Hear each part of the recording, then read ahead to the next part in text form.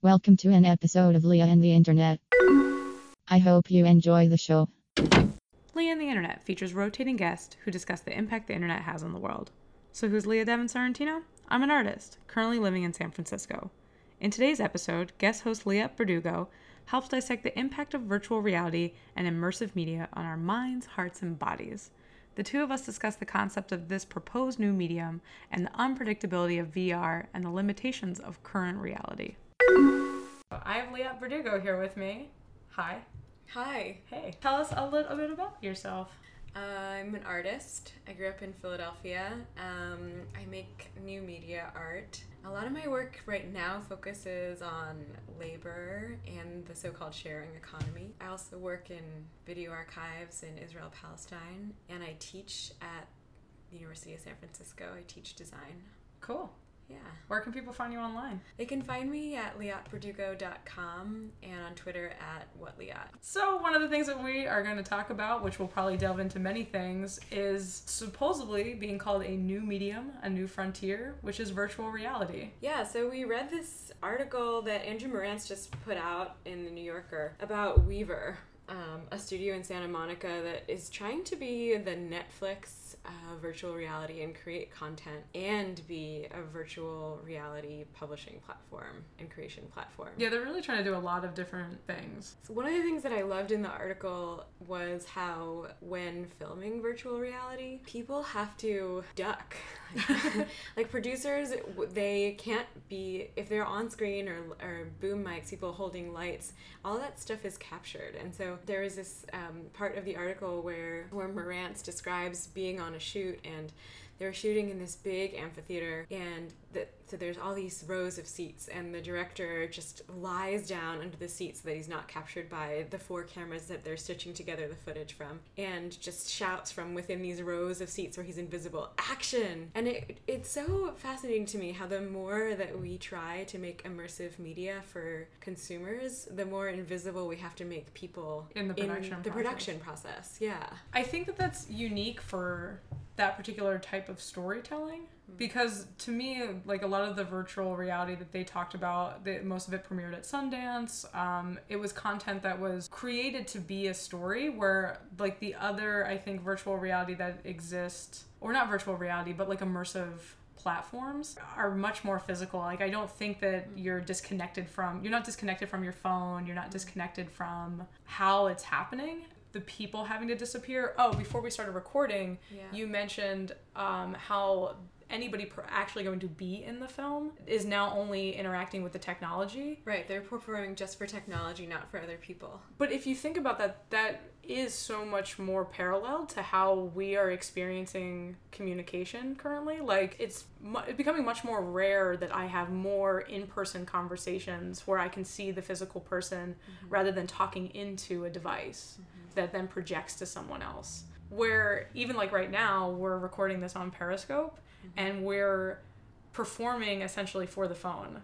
Like, with the idea that there might be an audience, with the idea that people could be participating, but really it's our relationship now with the technology. And even you're like looking back at yourself. Yeah, I know. Which is this, they talk a lot in the article about how will people feel disappointed with virtual reality because science fiction has proclaimed the medium to be like so ahead of its time, but everything that they were discussing, or now that we're discussing, seems very like we're living it right now. This is like a type of virtual reality. Right, and that's why it was interesting when they were talking about making a virtual reality app for meditation, and they brought on this meditation guru who is going to be the voice of this meditation virtual reality, which, by the way, I think this maybe should be a whole other podcast about how with every new technology comes the meditation version of that new technology. Like, with every new technology comes another reason we need to relax. I think those are correlated not by accident. But anyway, there was this point of the article where they describe current reality, not as actual reality, but as, what was the word? Current reality? Yeah, it was current reality. Current reality. So it's not virtual reality and actual reality, but it's virtual reality and current reality, which I think is akin to the language we use for your virtual self and your IRL. Yeah. You know, it's not your actual self and your online presence. You know, there used to be this idea of divide that, you know, okay, I know I'm in touch with you on Facebook, but that's not actually you. That's just like a proxy version of you. Sure. And that idea that your identity that's not your identity on Facebook, but now I have your identity in front of me. We kind of broke that down like 5 years ago. Even like the distinction that they tried to make in the article so starkly about like the two different realities, I feel that that's a generational idea. I think that people who have been submerged in like our current form of technology actually don't view like the two different selves. Like they don't remember a time where their online presence could be like a conjured version. Like they don't remember A/S/L age, sex, location, where you could like make up and like immediately in a chat room somebody asked you what you weighed and what your hair color was and weird things like that, and you could become these different people. I don't think that any of the platforms like allow, there's like too much transparency to each other. Right. Which is why it's so interesting. I mean, before we started recording, you brought up this point where virtual reality is kind of sickening physically, right? You wear an Oculus Rift or you wear a Google Cardboard, and after 20 minutes, it's like you gotta take a break. Yeah, like there's a threshold that people can't stand. Yeah, and that threshold actually tends to be break down upon gender lines and upon age lines, right? Like typically women can stand it for less time than men, and younger people can stand it for more time than older people. And in the world right now, there's a first-person perspective movie and called Hardcore Henry, and there's signs everywhere when you go to this movie that like this can make you nauseous. This is, be warned. I can like Cloverfield, Blair Witch. I personally can't watch any of those kind of movies. I get seasick. The agenda of Weaver is to create this experience, but if your body physically doesn't want you to go through it, it seems very like a lofty goal of being able to like move people like emotionally through like this sensorial, I think I might have just made up that word, experience. But what does it mean that we physically reject it? It's the same thing like with Avatar, the movie, or any type of 3D modeling, that it can't, it could be more real than what we've seen, but that viewers have tested that when it gets to a certain percentage of like real, that we start to reject it. Like I remember with Avatar, they were saying that like the physical presence of like the rainforesty creatures that existed, that they could make them seem like the skin more real, the hair more real, but when they did that, people were repulsed because it gets into the uncanny valley. Yeah I don't know, I mean, maybe we just all need to take Dramamine with our Oculus Rift. You know, I mean, I wonder if that is part of, I mean, I know, I'm joking, but I'm also kind of not joking, right? Because I feel like with every advance in technology, there's like more you have to do to your body sometimes. So what if that's the proposition with this new medium?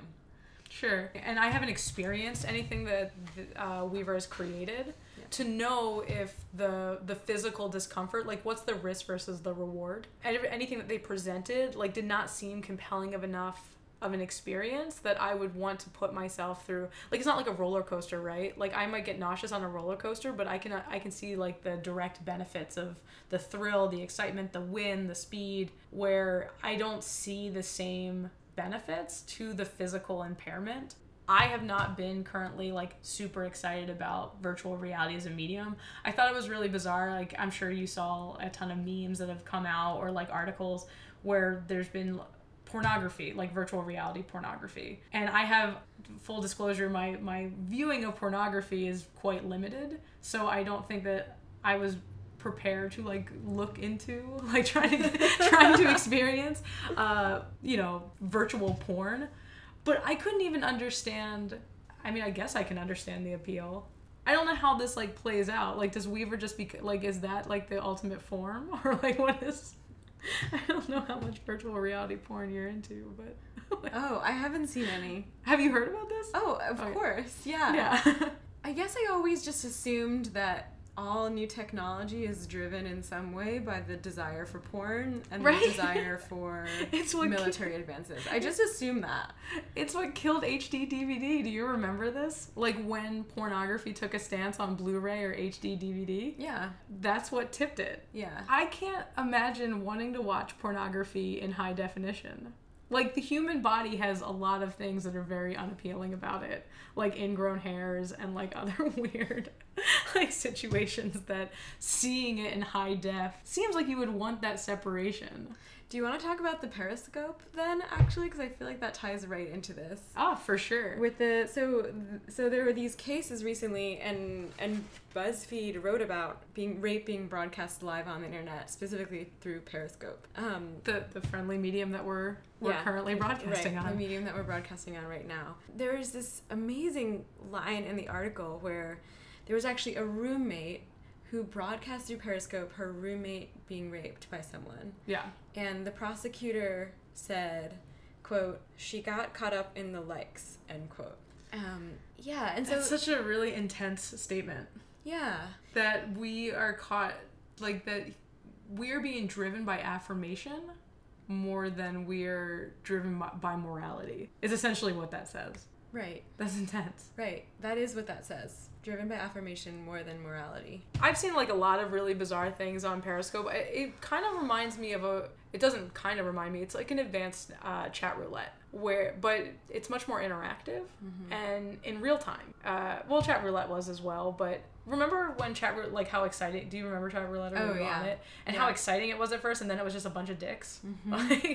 Very quickly dicks. Periscope has, because you can search, it's not like the roulette part. You can navigate the dicks.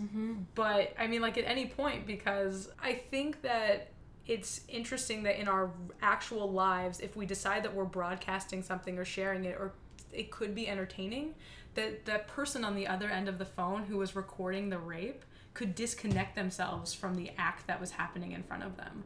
That, like, unlike the virtual reality where we were talking about the actors actually interacting with the technology to create the story, this is where, like, the technology is impeding to, like, understand what's happening in front of you, if that makes... Well, I mean, when you say, like, why would people end up showing their dicks on all these platforms, one thing that it makes me think of is that in any situation, any circumstance, people test boundaries. Sure. Like, that's how things often work. And so when you're a kid and you go up to another kid on the playground and you say to that kid, "You're fat," like, you see what that kid's reaction is, and, like, that helps you understand what the consequences of your actions are. Sure. Like, if that kid gets really sad or really upset, or that kid laughs in your face, or that kid punches you, or however that kid reacts will change how you say, or whether you choose to say, "You're fat" to another kid. But on Periscope, like you said, no one sees you back. So no one is, like, you can't see anyone's reactions back to a rape scene. Sure, you don't know if they're horrified, if they're excited, if they're... Yeah, all you see is, Periscope just offers you the chat option and likes, right? Yep. So you only see those things back, and because of that, when you test the boundaries by exposing yourself or by exposing all these things, the reactions that you get back are extremely, like, they're within, like, an extreme boundary. Yeah. And so I think that especially when one's younger, which happens to be the demographic of a lot of these services, like Snapchat, though that's changing, but Facebook Live and those kinds of things, a lot of times you are just using these technologies to test boundaries. And when you don't have that, like, that two-way stream, that can create these kinds of situations more readily, I think. I'm interested in then if there's a place like Weaver that is trying to create this immersive experience of virtual reality, but essentially your participation can affect some things, but it really can't affect all things because it's pre-recorded, it's pre-created. So if you had, they used an interesting example where they were talking about Charlie Chaplin and how when there's Charlie Chaplin is at a distance in they flatties, like a two-dimensional film, and he falls. It's funny, but if you can physically see or feel like you can physically see someone falling in front of you, it's concerning. In a non-flatty, in a 3D film. Yeah, in a 3D film. There's still a huge limitation for that. Or does it make sense that we're trying with this medium to recreate stories that can happen in the current reality? Like, is that what it should even be used for? Because there's still always going to be that wall that you run up against. And, I mean, I guess, like, with things like Periscope and Snapchat, they have provided so much more accessibility to a variety of things. But maybe, I guess, like, none of it has been out in the wild. Yeah. I just used air quotes, like someone can see me on the podcast. They haven't existed long enough for us to understand what they morally mean to us. Is your question, why are we using 3D video to recreate our own worlds over again? Kind of. But we do that in 2D. Like, we do it in film. Like, so it's something that we've already done. One of the things that was exciting for me about the virtual reality is it was like a limitation created by boundlessness. Like, this idea that things could be endless, and that actually becomes the difficult part. But I can't see what the 3-dimensional experience creates beyond the 2-dimensional yet. At least for films, at least for, like, narrative stories. I wonder if what it creates is a way for you to see things literally from multiple angles. I mean, so there's this filmmaker, Bravo, that made a piece for Weaver. Bravo made this film called Hard World for Small Things, where you're sitting in the back of a car, and you're basically the camera's sitting in the back of the car, and you're watching these 3 black men all go and pull up by a corner store, and 2 black men from the front get up and go in, and then there's an altercation and one of them gets shot. But you're sitting in the back and you don't know whether to watch one of the men help a woman cross the street or to listen to the other passenger who's sitting next to you, listen to his call. You don't know where to direct your attention. And so you can watch the film over and over again, continually redirecting your attention until you quote-unquote find place that has the most action. Sure. So I guess I wonder if what this can offer that's different is this kind of replaying of the same scene, but from many different directions. Putting it that way, it does provide the viewer a lot more agency to place value on what they want to participate in. The interesting thing about the immersion, the virtual reality, is that you can't crop a scene, you can't dictate the frame words. So there is a major loss of control that the audience actually gains.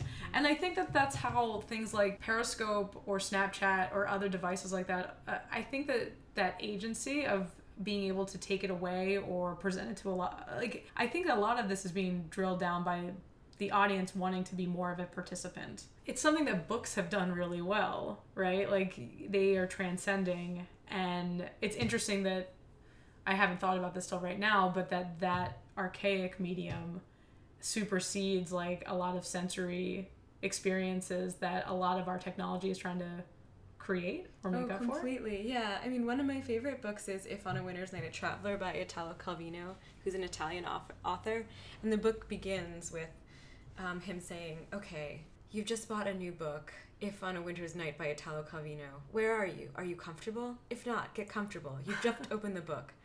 Is someone in the other room going to call you? Close the door. Tell them you're reading the new book by Italo Calvino. So it kind of goes in this very meta way. And I mean, it just makes me think that, you know, books are most often these rectangular objects, right? Mm-hmm. And what's different about VR is that you can't talk about the frame as if it's also a rectangular object anymore, because that's completely shattered. It's spherical now. So there's no such thing as inside the frame, outside the frame, because it's all this round orb that contains almost everything that is within sight. And it's just a question of distance to and from that round orb.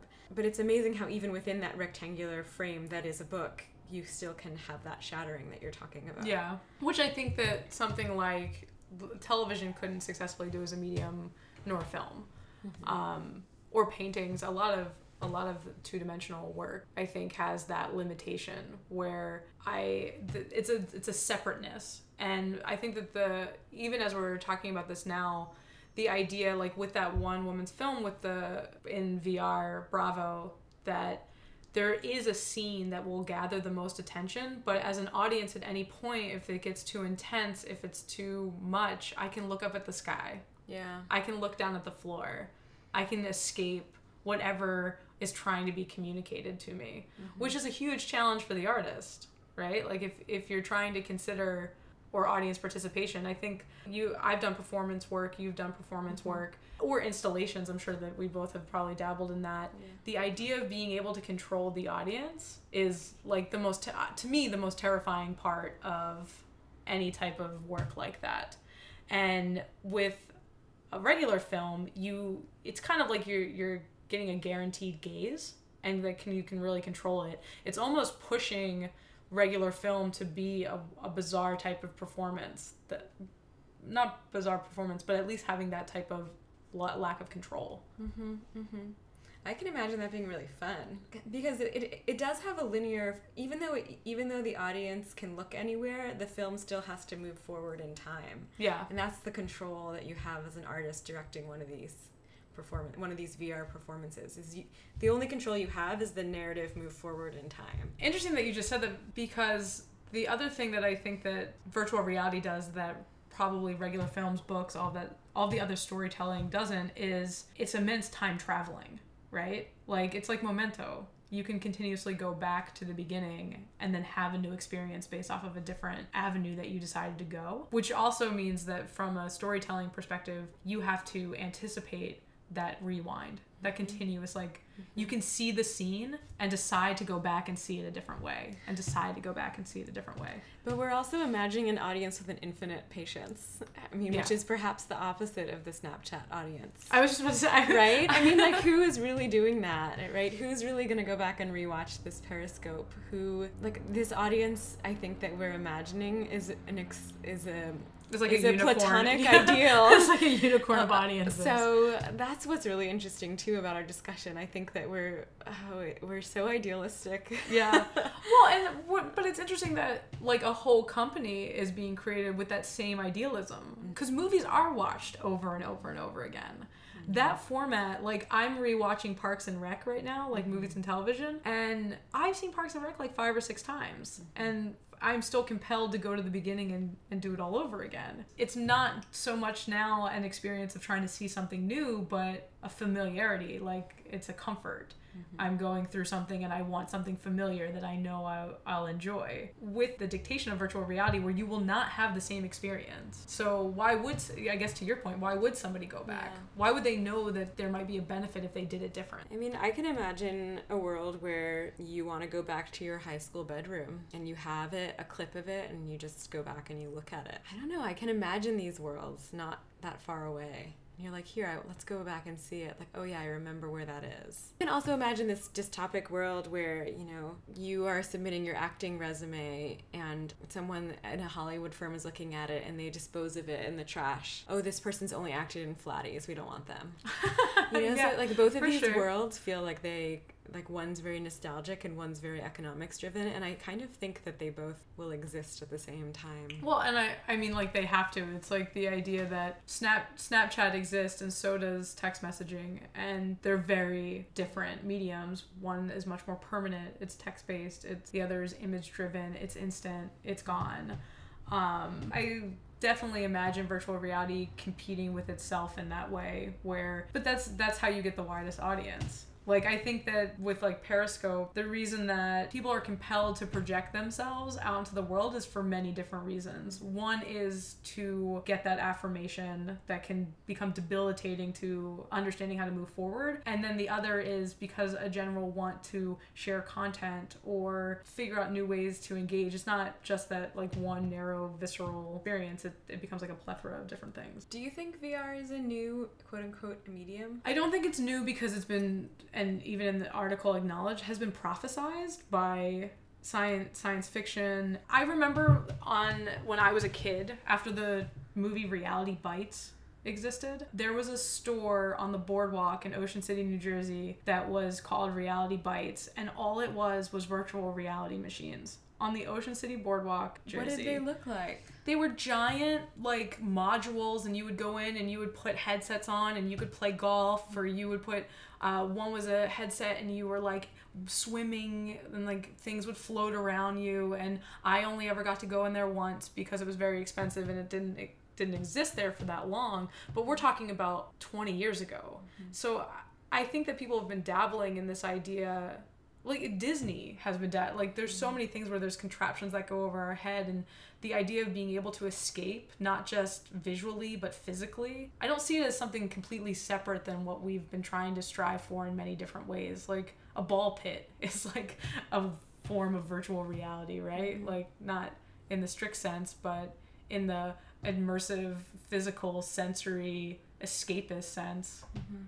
So I didn't find it, maybe what they're trying to do with it is a new way to look at it, and I don't think of it as a whole new trajectory. Do you? I think it's a new medium in the same way that apps on your iPhone are a new medium, probably. Like apps that actually use the fact that they're apps well, that aren't just glorified websites. Yeah, sure. I do. I think that you could say that maybe someone's been prophesizing an iPhone for a while, and there are things leading up to it, but until a smartphone became ubiquitous and the way that it has changed culture, yeah, I think it's new. I mean, I'm thinking back to, what was that device that you could put a slide on each eye and there'd be a divider down the middle? Do you know the slide, that object I'm talking about? No. Okay. There are these like 3D viewers that have been around for a long time. And so when you say, no, it's not new, it's been around for a long time, I think back to those. And I think back to this is like the precursor, the prehistory of 3D viewers. And there would be traveling salesmen that would go door to door, and they would try to sell these to the men of the household, because of course we're talking a heterosexist world. And the story goes that when the traveling salesman would give this device to the man, that man it would engulf your eyes and your vision, and the traveling salesman would then flirt with that man's wife. And oftentimes it would be this thing that would happen because that the man of the house was so engulfed in the vision. Sure. And like these stories of like complete engulfment have been around for years and years and years and years, but I think the degree to which this can happen and the ease to which it can happen is new. Yeah. And newness is such a slippery word, and it's such a slippery slope, and so I don't know, it's sort of like a point on a curve, like an inflection point, and you have to do all this calculus to find the exact inflection point, and at a certain point it all comes out in the wash. Yeah, I would say that the platform that they're trying to create is new, but the concept that they're trying to drive is not new. Mm-hmm. Yeah. I guess, like, if we're gonna, like, I think that the app analogy is pretty good. Like, if you're talking about, like, a disruption from the way we've done something. So, to go way back into the beginning of the conversation, films used crew. Actors interacted with people and technology. Mm-hmm. Films were made. Mm-hmm. We're now abstracting all of that previous knowledge to challenge the way narratives or not narratives are created and experienced.